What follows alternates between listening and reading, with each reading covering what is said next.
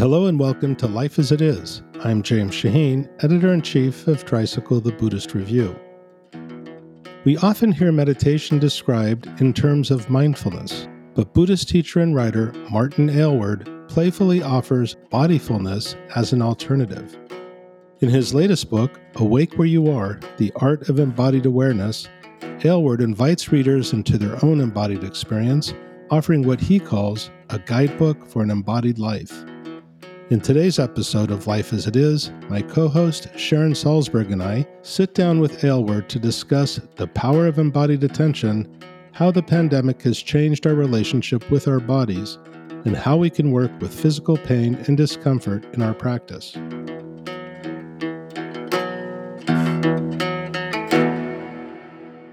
I'm here with Buddhist teacher and writer Martin Aylward and my co-host Sharon Salzberg. Hi, Sharon. Hi, Martin. Hey.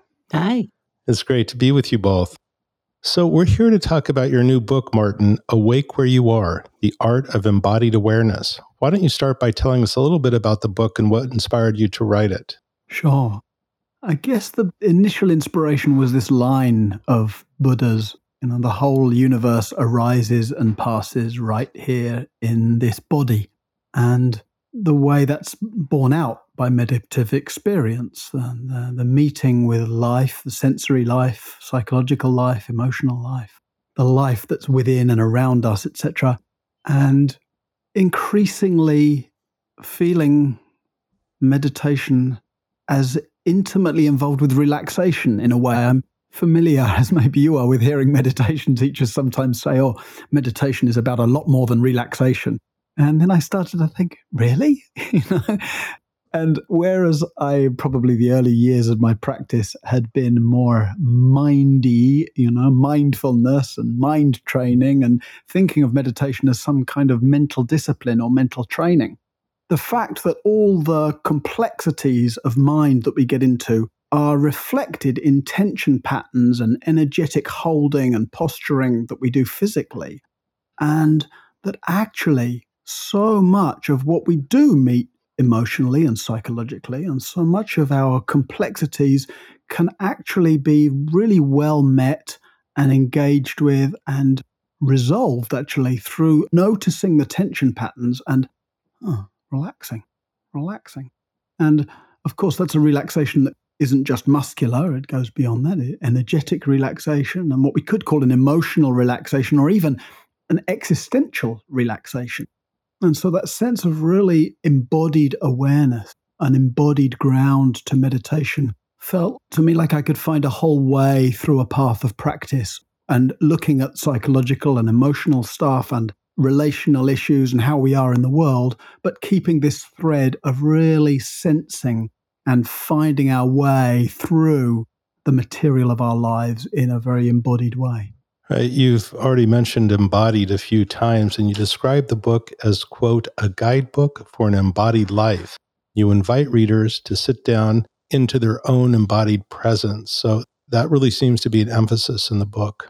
Yeah, and I try to keep inviting people back to that throughout the chapters. And in the spirit of that, I guess I would invite the same thing of anybody listening right now. So we might find ourselves engaged in the content and what's being said. But it's interesting as you listen to, how are you listening? Are there some unnecessary and unhelpful tension patterns that are alive right now? Is your forehead slightly tense, or is your jaw a little tight, or are your shoulders or your belly being held in a certain way? And if you notice that, and just invite that to soften, it's a very simple and yet very immediate way in which we notice, there can be a little more ease, a little more space, a little more openness, a little more receptivity. And so as we go on talking together, that would be the invitation for people to keep checking in that way, keep sensing. In other words, to keep supporting a very embodied kind of presence. I'm trying to feel, speaking of embodiment, I'm trying to feel the relationship between relaxation and an offering you make as an alternative to the language we usually hear about mindfulness, which is watching something or observing something. And going back to the original text, the Satipatthana Sutta, you're saying to enter into So now I'm very intrigued. Like, what is the relationship between entering into? First of all, what does it mean? And what's the relationship between that and relaxation? Yeah, so that entering into, the refrain in the Satipatthana where the Buddha keeps on saying, using the phrase of from the inside, knowing the breathing from inside the breathing, knowing the sensations from inside the sensations. And so I found that using that kind of language of inhabiting experience, being intimate with experience, entering into experience, rather than the language of observing or watching, it just helps that process. And, I don't want to make a big deal out of relaxation in a way that suggests one should be relaxed in some way. But actually, you don't need to relax. The entering into might show you where there's some tensions. And if you really recognize and sense into tension, you find out that it wants to relax, actually. We don't want to be tense. And yet, often we're used to a degree of tension that we don't even recognize as tension. We just recognize it as me, of how I am. I hold myself in a certain way. You can track that by virtue of the fact that if you tense intentionally right now, anybody listening, you feel more solid, feel more dense, you feel more me. There's a more solid sense of self. The boundaries between me and the world seem more solid and real. And then by contrast, if you just let that soften a little bit, just very immediately, obviously, the sense of boundary softens. Our sense of self is very much related to tension, and you can track a tighter or looser, a narrower or more receptive sense of self and sense of the locus of experience just through tension and relaxation, and the kind of infinitely deepening trajectory of that as it becomes more subtle, as you become more interested in it, as you become more in love with just hanging out and being at home in your body. You reminded me actually of something that I've taught, which is, so much of the language implies something other than what I think is actually the truth, which is that we're already kind of leaning forward, trying to control or hold on or cling or something like that. And so if we say something like settle back, it's to a place of kind of natural balance and peace. And, it's not hurling something away in dislike or trying to avoid it, but it's undoing the thing that we tend to do. And we tend to do it because we don't realize how much it hurts. Right. And if we can just feel that, as you say, and kind of settle back into a greater state of balance, that's also a place where so much of what we want, like love, as you say, and insight, wisdom will arise anyway. So I'd also want to say that you're so inventive and creative in your use of language. The term sati, which is usually translated from the Pali as mindfulness, you're proposing that we think of sati as bodyfulness. So what does bodyfulness look like in action? Well, I'd back up a little bit. I like to translate sati as presence, right? Okay. But Buddha's very clear about what kind of attention constitutes presence. And it's yoniso manasikara, right? Which usually gets translated as embodied attention. But if you want to go to the etymology, it means, I call it womby attention, right? Yoni is often translated as vagina, especially in the yogic practices, but it seems to be actually a more generic term for all the female reproductive stuff down there. And in this context, womby attention, I find that really beautiful. One, because the sense of the womb as the deepest place in us, the sense of the womb being the source of life, and the womb in terms of pregnancy with possibility. The fact that when you really relax into your belly feels big. It feels round and full.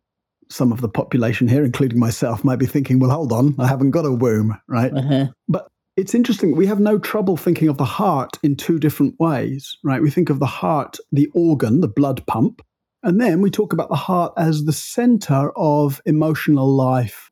Love doesn't actually live in your chest, right?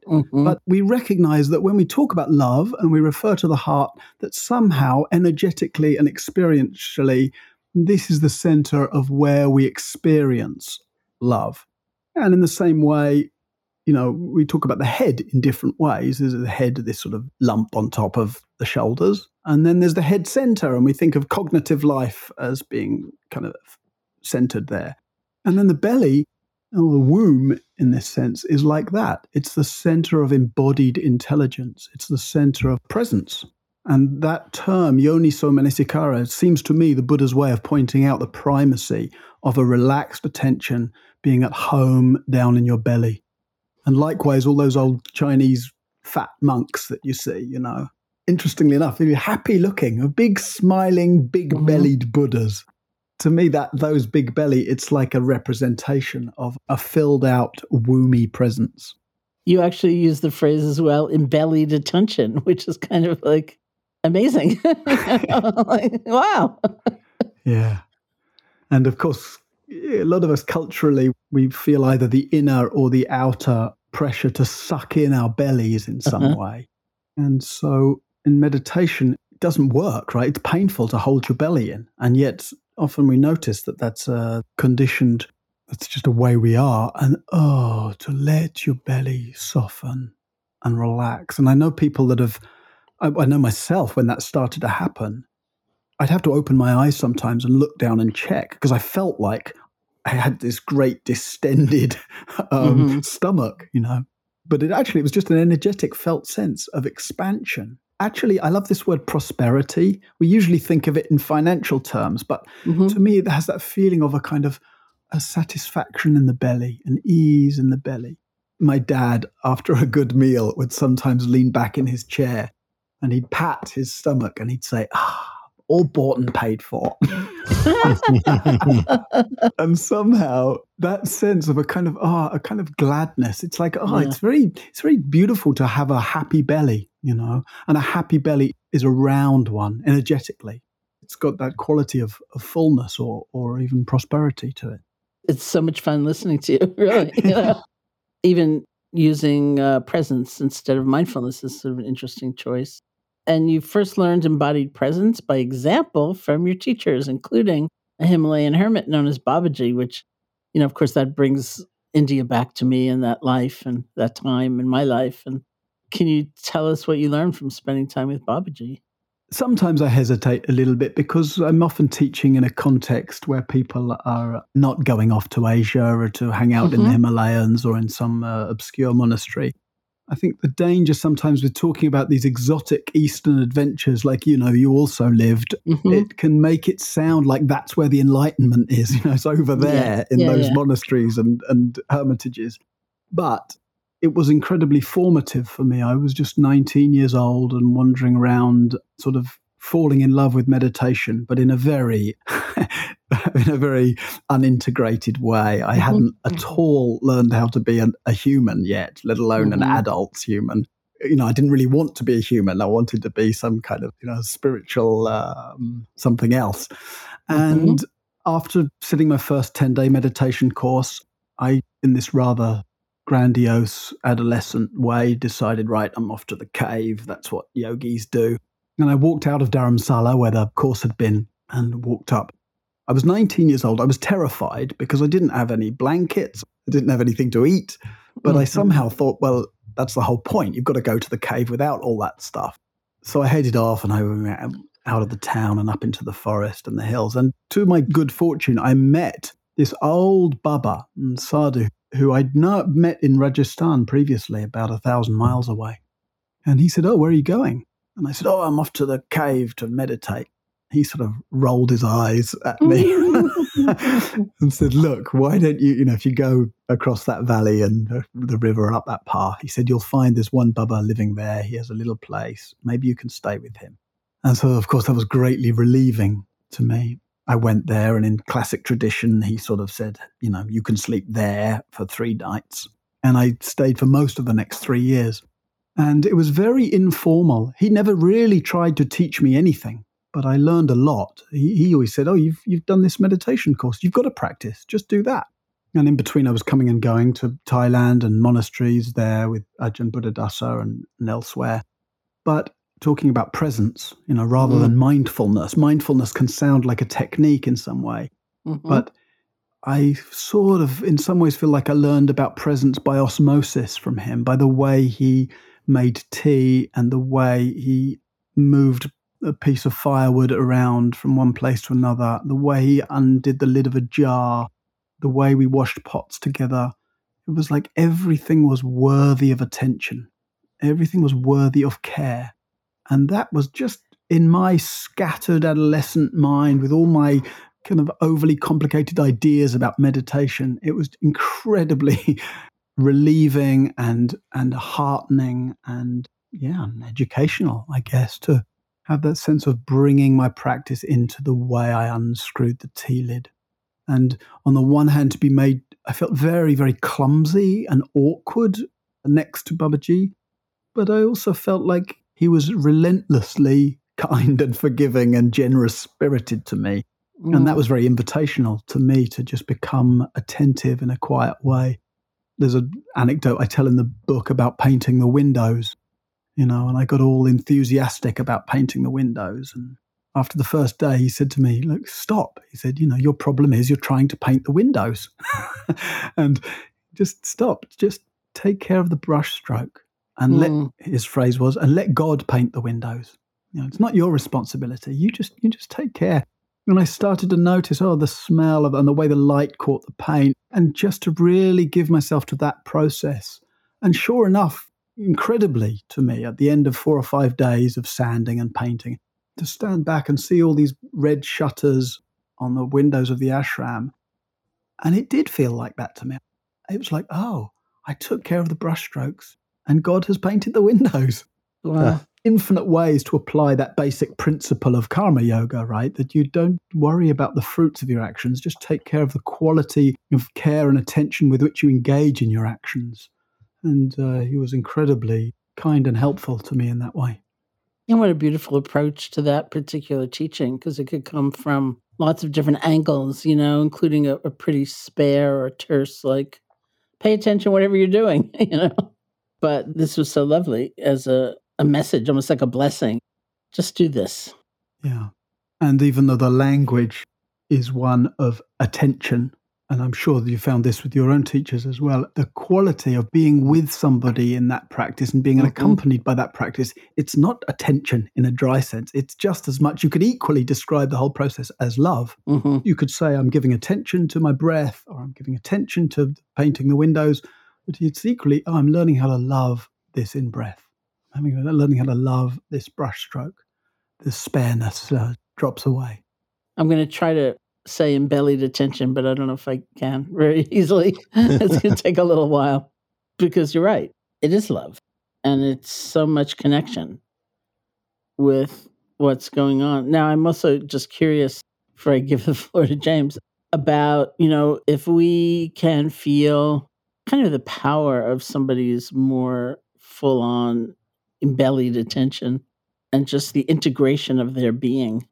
Now thinking about, how does such a being experience us, And is that the birth of compassion? Because even as incomplete as any of us may be, we may be with people who are in tremendous psychic pain, for example, or some of the most poignant thing is where you see somebody's beauty so clearly and they do not see it. And so you get this tremendous sense of division within them and disconnection. And I'm just wondering about the relationship of those two things. When any one of us exhibits a more full-on embellied attention, doesn't that help the other person mirror it in some way? My sense is it can go either way, actually. It can serve if you're with somebody who's basically at home in themselves, at ease in their skin. Bien dans les baskets, we say in French, like it means they're good in their sneakers. Oh, that's good. If somebody's really at ease, that can be really invitational to somebody else. It's like in their companion's ease, they can find reflected to them their own tension and the invitation to drop it. And I also think it can go the other way, where people can be intimidated, right? It can be very uncomfortable to be around someone who's free and open and relaxed and loving, because it somehow reflects back to me, oh my God, all the ways I'm not. And I don't know that that's what it's doing necessarily, but it's like the light of the other is too dazzling. And I remember going to visit some old sadhu in Nepal once, who my teacher sent me to. He was like this 95-year-old guy with dreadlocks down to the floor and 3 meters off behind him. I turned up at his gate and he said to me, Beto Jiao, you sit down there and sit on your position, was the way he put it. And I sat down there feeling intimidated. And I just had the sense that whatever was going on in my mind, this guy could see it all. Mm-hmm. He just knew everything that was happening. And I started off like, oh my God, the more I was alarmed by the fact that he knew my mind, the worst kind of stuff seemed to come up in my mind. Mm-hmm. And so that sense of, intimidated, freaked out by the fact that I was being seen, basically. And then, an hour or two passed and he's just humming around and making tea in the background and just going on with his life. But I nevertheless felt like I was stark naked there, psychically naked. And then it's like, oh, hey, if he really can see or feel or somehow know what's going on with me and I'm still here and he's still making tea in the background, maybe it's okay. Maybe I don't need to take myself so personally, so seriously. Nice. And so that, for me in that moment, it switched from being intimidated by somebody else's invitation to actually letting it work on me in some way. It's wonderful. Martin, you've talked a little bit about the ease of embodiment, but in the book you also write about the difficult parts of embodiment, including physical pain and discomfort that can come with meditation, sore legs, stiff back, achy knees, the whole bit. How can we work with the physical discomfort in our meditation practice? Because embodiment, there's a reason sometimes we want to run the other way. The amazing thing about meditation is it's a kind of controlled dukkha environment, right? It's a controlled pain environment. So many situations in life, you can't turn off the pain. And yet in meditation, it's like you can always move your legs. You can always stretch your shoulders out. You can stand up. You can just stop and go and have a cup of tea. Just holding it in that way is really helpful because we can get I certainly used to get very tight around the pain of meditation, thinking I should be able to sit through it or I should be able to sit in a certain posture or for a certain time. And it seems to me that, of course, it is really helpful to sit with and to lean into discomfort. You get to study your reactivity and your neuroses and all the kind of catastrophe fantasy that we do. And yet it seems to me it's helpful as long as you can cultivate spaciousness and relaxation and not taking your reactivity so seriously and actually able to sense into the discomfort and leave it alone a little bit and maybe even love it. You can love it even if you don't like it. Then it's helpful. And at some point, you can't do that anymore, right? At some point, it's just too much. I'm tired, I'm tight, I'm fed up. And then it's just as much a part of your practice in that moment to actually, to intentionally give yourself a break. One of the things I discovered early on is that having a certain amount of curiosity about the discomfort was tremendously helpful. I remember very clearly early on at IMS with Sharon and Joseph sitting in retreat, and I had this pain in my back. And when I became interested in it, it became an anchor in a way of attention. And when it left, I was disappointed. Mm-hmm. So the irony of that. But curiosity is tremendously helpful there, I found. Yeah, well, intensity holds our attention, right? If something's intensely pleasurable or intensely unpleasant, it draws the attention. It helps in that way to hold your attention. Then when it goes, nothing intense, attention goes bouncing around again. And then you find you might miss it in that sense. But again, because it's a controlled environment, if people live with chronic pain or ongoing intense pain or pain that you can't switch off, and in some ways, I think the fact that it's a controlled environment in meditation, it's an amazing opportunity to train your capacity to be curious about discomfort, to be tolerant of discomfort, to be tender towards discomfort. For those times then when suddenly you don't have any option and that you can't turn it off. And that sense of really using meditation to practice while you can control the environment, because what a blessing that is when you can't control the environment and when you have pain that won't go away. We'll take a quick break and we'll be right back. Family life can be chaotic, but mindfulness can help. It doesn't necessarily have to be a formal daily meditation practice. There are simple, fun techniques that you can use with your kids in the moment to work through difficult emotions and find greater ease and calm. Sign up now for Tricycle's new online course, Mindfulness for Kids and Parents, to learn meditation and yoga techniques that you can practice with your kids or on your own. Led by Atman Smith, Andres Gonzalez, and Ollie Smith of the Holistic Life Foundation, this course offers a practical path to integrating mindfulness into everyday family life. If you're a Tricycle subscriber, you can get up to 35% off all online courses. Enroll today at learn.tricycle.org. And now let's get back to the conversation with Martin Aylward. There's something I wanted to add here that I hadn't planned on asking, but it's about coming back when we're momentarily lost. And for decades, Sharon has taught it's in the coming back that we strengthen that attention muscle. And yet at the same time, sometimes the effort, as Sharon has spoken about often, is sort of tense. We sort of drag ourselves back to embodiment, yet we're already there. And I wonder if you both could comment on that, because it is easy to become discouraged because you can become in certain settings lost again and again and again. And it really helped me to take Sharon's advice to heart, that it's in the coming back that we progress, if you can call it that. And yet with embodiment, in fact, we're embodied all the time. There's another way to come back, and that's to simply remember. I wonder if you could both say something about that. It's interesting, and like you say, the effortful way of coming back, because that's how it feels at first. It's like my default mode is just lost in thought, caught up in my endless details and dramas. And then I remember, and it seems like I have to drag my attention back to this thing called the present moment and try and hold it here. And as soon as there's a moment of inattention, boom, I'm gone again. But embodied presence starts to show us that actually all those departures are themselves effortful. If you're caught up in some thought stream, there are inevitably that mental effort, that mental activity has correlates. Your brow is tight, or your shoulders are up, or your jaw is clenched, or you're leaning in some way. And then you realize, you don't have to drag your attention back. When you see that you've been gone somewhere and you notice the inherent tensions, just soften. You just let them soften. Let them soften. Then we find that actually being present is natural, easeful, restful, basically.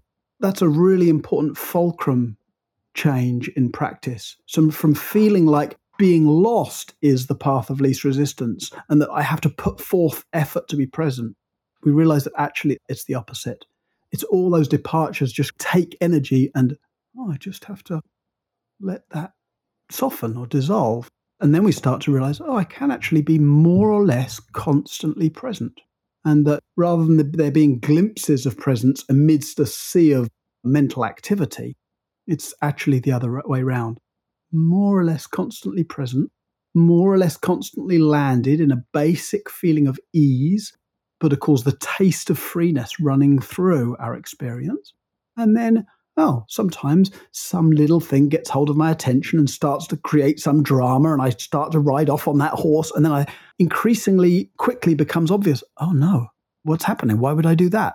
And then, letting the edifice just crumble again. It was that part of the book that made me ask that question, and also Sharon's teaching. So Sharon? I think here's where I appreciate a lot the offering of context, however we come to it, because we all tend to, I think, bring our own expectations and our self-criticism and whatever, all these habits of mind right into our practice where they can live, and flourish. And that's sort of not the point at all. And so having some understanding, here I also look at language a lot because I hear people ask and say things like, I want to maintain mindfulness throughout the day without a break. And I usually say, I don't think that's going to happen, And it's exactly like Martin described. I mean, it has a lot of things about it's okay, actually, because you can begin again more and more quickly. You will see that. You don't feel so comfortable in intense reactivity or imbalance. And there's something in you that will want to come back. And that happens sooner and sooner. And that's a different quality of life when that happens. And so rather than despair and think, oh no, I got caught up again and it was the same stupid thing that caught me up, saying, look at that. This is really different. And so I find we all need to be reminded again and again that this is the point, and not that sort of beatific, unbroken state that we somehow imagined was going to be ours after a lot of work. And so I want to move on actually and talk a little bit about our time, because it is such an unusual time with a pandemic, and that has upended, so many of our usual physical routines, both on a practical level, we may wear masks, or on a psychological level, before we go a certain place, we sort of weigh the risks of being in that space and pay attention to our bodies differently. Like, I have asthma and I have for many years, and I've had for many years a chronic cough from asthma.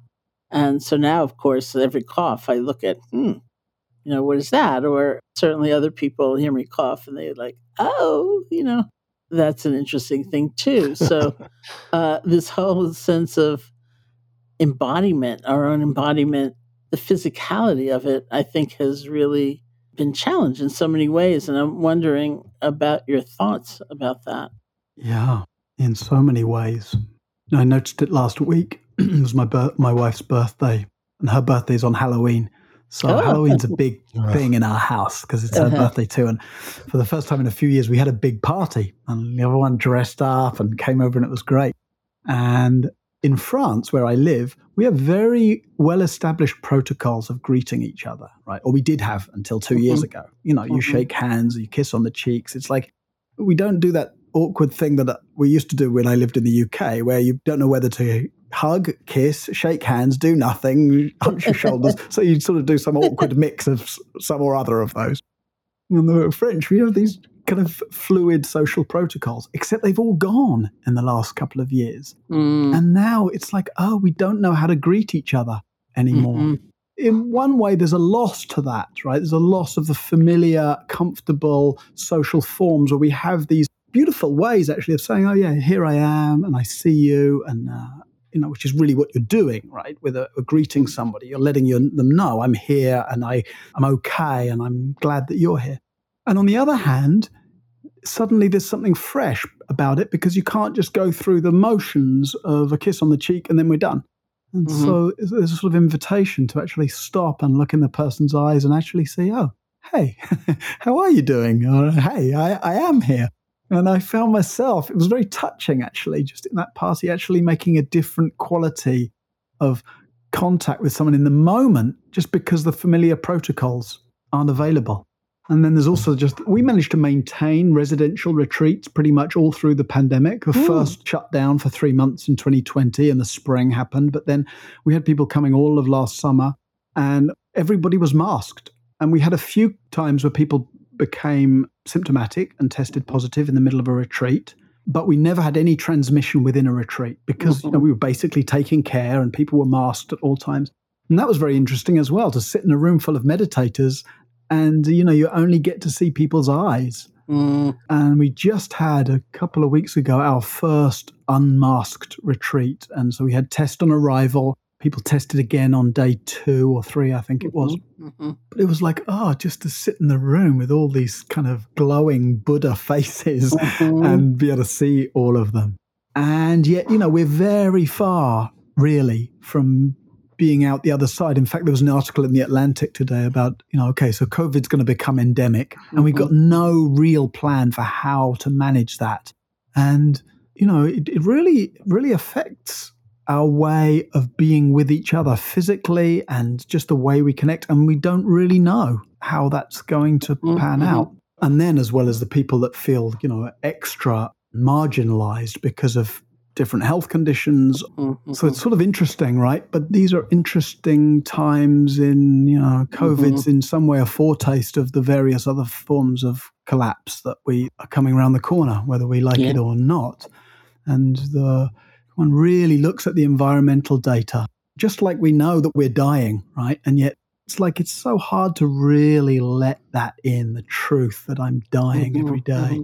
And collectively, we have that same difficulty to really acknowledge how fragile our collective existence is in terms of resource use and air pollution and, all the other things that I'm sure people are aware of here. the heartbreak in a way in COVID and seeing the dysfunction and the polarization and the politicization of things like mask wearing and vaccination. It's like what we really, really need to do, regardless of the crisis, what we really need to do is take care of each other. Yeah. And it's heartbreaking to see that we don't seem to be collectively very good. We just don't seem to be at the stage where we're very well able yet to just take care of each other. Yeah, I mean, I think in the beginning of, which it seems a long time ago, because it was, I mean, I did have a stirring of hope that this would do the precise thing that you're talking about, that we would have a very different sense of all being together. And to some extent, perhaps that happened, and certainly it happened for different individuals, but it also evidenced, so much cruelty and disparity and othering and so many things like that. Not to mention, not everyone has the skills of being really alone. Like James knows he's one of maybe 7 people I've been with in 2 years, in a room, something like that. Because I came up here to Barry and I was doing a tremendous amount of teaching, which is another thing to talk about, sort of the online disembodied experience, and people would come in with masks and record me. And this was before a vaccine. And I really felt like my own practice and the years of practice had given me a sense of connection that could be vital and alive without a whole lot of physical presence. So I have lost some social skills, no doubt, which I'm sure James would attest to. But No. I have felt very connected nonetheless. I think that, Martin, you point out how difficult it is for people to simply take care of each other. But I have to say that when I get on the subway and I see every single person is wearing a mask where someone isn't, they're an outlier, I'm kind of moved by that because everyone has simply adapted to this rather uncomfortable truth. Nobody likes putting on a mask and wearing it all the time. And yet, on the subway, whether people think they're supposed to or whether they should or not, everybody's wearing it. So there is some, I think, level of care in the community. And I ask this because you also write about the collective body and our need for community. So how do you think the pandemic has changed our relationship to community? I think it so much depends on where you are, and probably it depends what you read as well. But I appreciate that point you just make, James. I found it very touching, actually, in the early days of going out into town or shopping or whatever. That sense of mask wearing as exactly that, as a real act, but also a kind of symbolic act of mutual caretaking. But there was moments where it really felt like that's what we were doing. We were taking care of each other.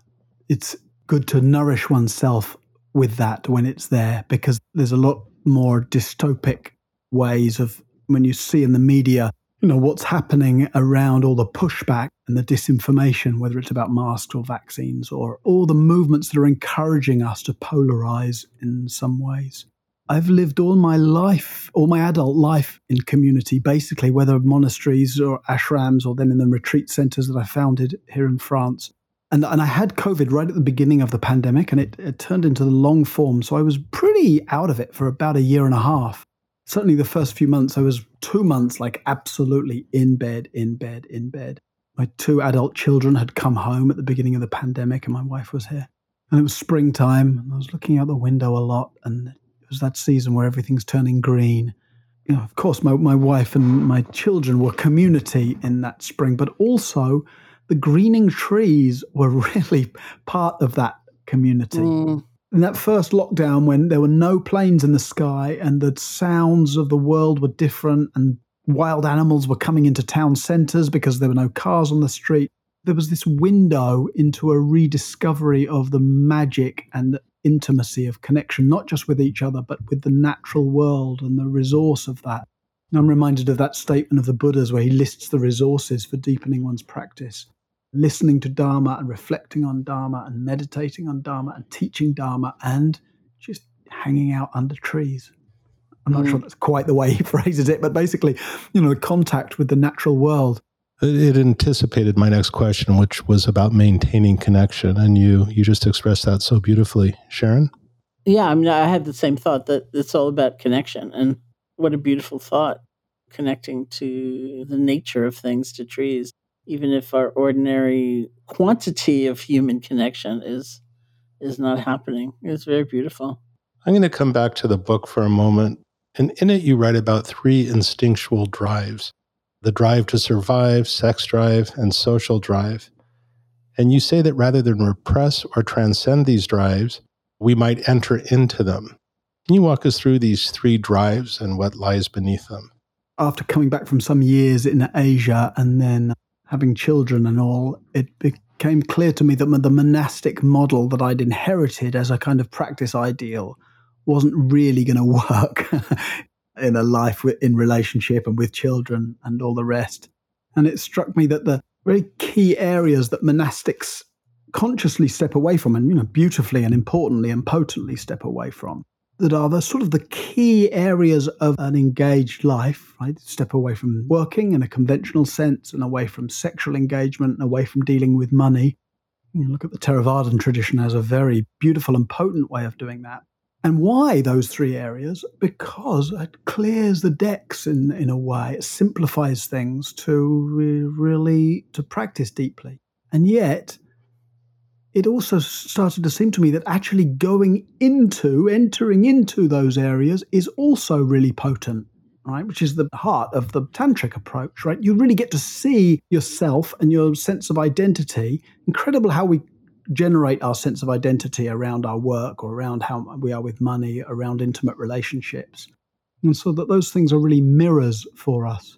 And I started to teach a course called Work, Sex, Money, Dharma, which was really trying to kind of bring those back into the field. Because, hey, I love the monastic tradition, but the way I'm living and the way all my students are living, they're all, they're working or trying to, they're dealing with money. They're either having sex or not, but they're involved in the world of relationship in some way, even if they've chosen consciously to be outside of that in some way. And I was learning a lot myself in those areas. So the instinctual drives really show us, it seems to me we have these predominant, even though we're all beholden to all 3, the social instinct or the social drive is the one where it's like the self trying to protect the self. Basically, it's like an inner loop. How can I be okay? How can I be safe? What do I need? And then the sexual instinct, it's not necessarily all about sex, actually, but it's more focused on the other. So for some people, an other becomes the predominant focus. Will you give me what I need? And I get my sense of predominantly of joy and of being resourced and of contact from an other. And then for other people, the social drive, it's more my relationship to the world at large and how I am seen by the world at large, or what I get from the world at large. And so in the book, I sort of apply basic Dharma principles and practice principles to looking at those 3 areas and the different versions by which they get expressed, because actually I think everyone can recognize themselves in all 3 of those drives, of course. They're just very fundamental human drives. But by attending to the one that predominates for us, the one that we most easily get pulled into, it seems to me there's a lot we can learn about ourselves there. And that's what that chapter's opening up. All right. Just to go to sex, since we don't usually talk about it when we talk about meditation, I'd like to quote a passage. You write, "At the heart of the sex drive is the longing for intimacy, uniting with and dissolving into something outside of ourselves. And that is the essence of meditative practice, to pour ourselves into life and let life pour into us. In this dimension, all of life is sex. All of life interpenetrates. Everything, using Thich Nhat Hanh's phrase, inter-is. Our intimacy is with sky and earth and all of existence." I thought that was a novel way to look at that in relationship to meditation. It's often seemed to me that there's something, erotic isn't quite the right word, because we've got just the associations that we might have when I say erotic, but that quality of eros, right, of interpenetration.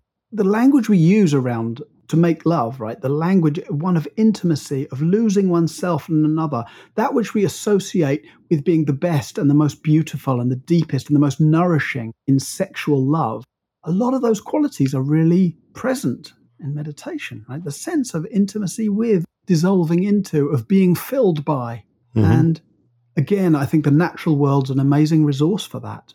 That sense of the quality of eros, being loved by the world as much as one is loving the world.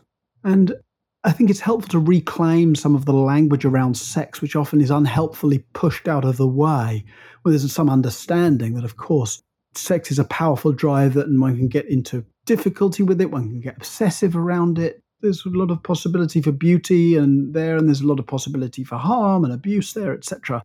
But it seems a shame to throw the baby out with the bathwater in a way. And given that, most of my, and I'm sure Sharon's and, our whole Dharma scene, most of our students are living lay lives. Mm-hmm. What a shame to leave sex out of out of our teachings and our practice and the language and metaphor of all of that as well. Or for that matter, pleasure. At one point, you share a passage from a sutta where the Buddha speaks of a skilled contemplative as one who makes their own pleasure through the pleasure of embodied awareness. Can you say something about the role of pleasure in awakening? Well, one, just to go right back to the beginning, that quality of relaxing, right? In what starts off to be an uncomfortable body, a restless body, an anxious body, a defended body. But as we learn to settle, as we learn that it's okay to be here, it's okay to be in this body. And as we go through the armature and the sort of the energetic knots and tensions and heat that all starts to kind of come up when we really get into meditation, it seems to me the basic experience of being human is pleasant. One's body is basically happy to be here. And that, of course, there can be all kinds of difficulty, illness and injury and all other kind of things that get in the way of that. And as I get older, and certainly through the year of having COVID, I had plenty of pretty strong and ongoing unpleasantness going on in bodily life. And yet still, it's like, it's sort of like one's soul is happy to be alive. We were made to be alive, at least for a decade or few.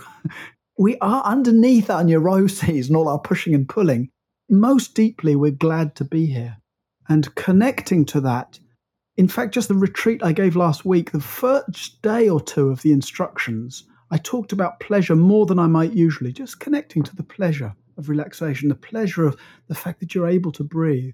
And people really remarked on it during the retreat, how much of a resource it was. Whatever else is going on, you can actually, as you settle down to meditation, before your legs start to hurt and everything else, just to find some way you can connect with sense it's good to be here, some sense that you're glad to be here, some way in which your belly is glad to relax or your breath is pleasurable to come in and out. Really helpful resource, especially as people end up making meditation into this kind of chore of this thing they're supposed to do that's good for them, rather than this moment where I get to sit down with myself and Yeah, the Thai forest monk Thanissaro Bhikkhu talks about finding pleasure in the breath as a skillful means to continue, because without that we might not continue. Right. So I have just one more question. You write about love as an embodied practice, and can you speak about the four boundless qualities and how we can experience them in our body? So I talk about the Brahma Viharas, or the boundless qualities of a heart, as flavors of love. And it seems to me that they have certain universal embodied features. So metta, it has that sense of radiant warmth. It feels like there's a warmth in the heart and it spreads. And that's how the Buddha talks about it in the Metta Sutta. Radiating kindness over the entire world. That quality of basic benevolence, goodwill, friendliness, care, and helpful rather than people trying to think their way into what that state would be like. And one can both evoke these qualities and they increasingly become the more natural resting places of the heart. And then compassion is the flavor of love in response to that which is painful, confronted by dukkha, one's own or somebody else's, or this dukkha of life. The felt sense of compassion is an ache in the heart. Compassion hurts, which is sometimes confusing for people, but no, it should hurt. It needs to hurt when we're confronted by pain. You see that when you see somebody, being harsh with a child, for example, in the street, and you feel the hurt of their harshness. Sometimes people speak about metta, karuna, loving kindness, and compassion almost interchangeably, and I think it's a really helpful discernment to make. Mm-hmm. And then mudita, joy, delight. The way I describe it is as champagne in the heart. Mm-hmm. It has that fizzy quality. fizzy, fizzy, fizzy. And yet also not just fizzy champagne, but intoxicating. Joy is sort of celebratory. It's the way love expresses itself in the face of beauty. And so there's qualities, gratitude, wonder, delight, celebration. I find it really interesting that we use champagne for celebration. It seems to me a very good match for that quality of heart that is kind of pétillant, we say in French, fizzy, celebratory. And then upeka, or what's usually called equanimity, I speak about in the book as having that felt sense. The embodied quality is one of space, right? Vastness. It's from the word equanimity, we sometimes get the sense of a kind of something flat, even. But actually, it's not that we flatten out, more that we open up, that the heart is big enough. There's the sense that there's room for it all. The ups and the downs, the thises and the that's, the details and the dramas. The way that if I want to love all of life, I need to make room for it all. Make room for it all to have its comings and goings. So I explore them in different ways in the book, but those are the 4 embodied, felt qualities that go with the different heart spaces. It's wonderful. Thank you. Yeah, thank you, Martin. It's a lovely way to end, although I wish we could continue. There are so many more questions. Thank you again for joining us. For our listeners, Martin's book is Awake Where You Are, The Art of Embodied Awareness, available now. You can go to Amazon or your local bookstore. We like to close these episodes with a short meditation, so at this point, I'll turn this over to Sharon. Oh, I was eager to turn it over to Martin, so... We can do that too. It's up to you, Sharon. Martin, is that okay with you? Yeah, I was looking forward to hearing from you after doing a lot of the talking, but as you like. Go ahead, Martin. All right. Well, why don't we, having spoken about the belly, let's start just with a big breath or 2. Let your belly fill up and then really let it soften as you breathe out. And then letting breath find its own movement, rhythm, and just sensing down into the lowest place, that you can feel the gentle expansion of the in-breath and the natural relaxation of the out-breath.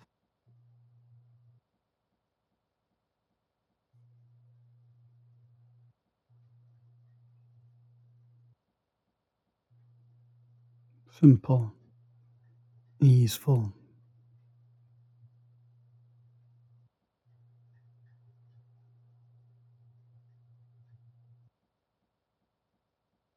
And whatever else is going on, whatever sensations are present, whatever the mind activity,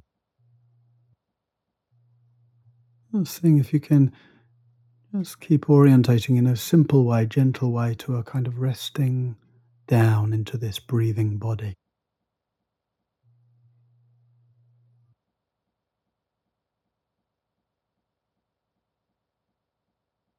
Letting body sit.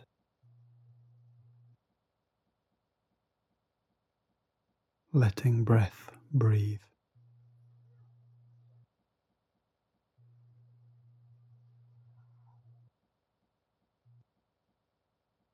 Letting presence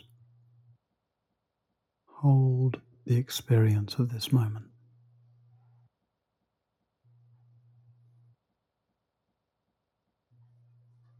Just like this.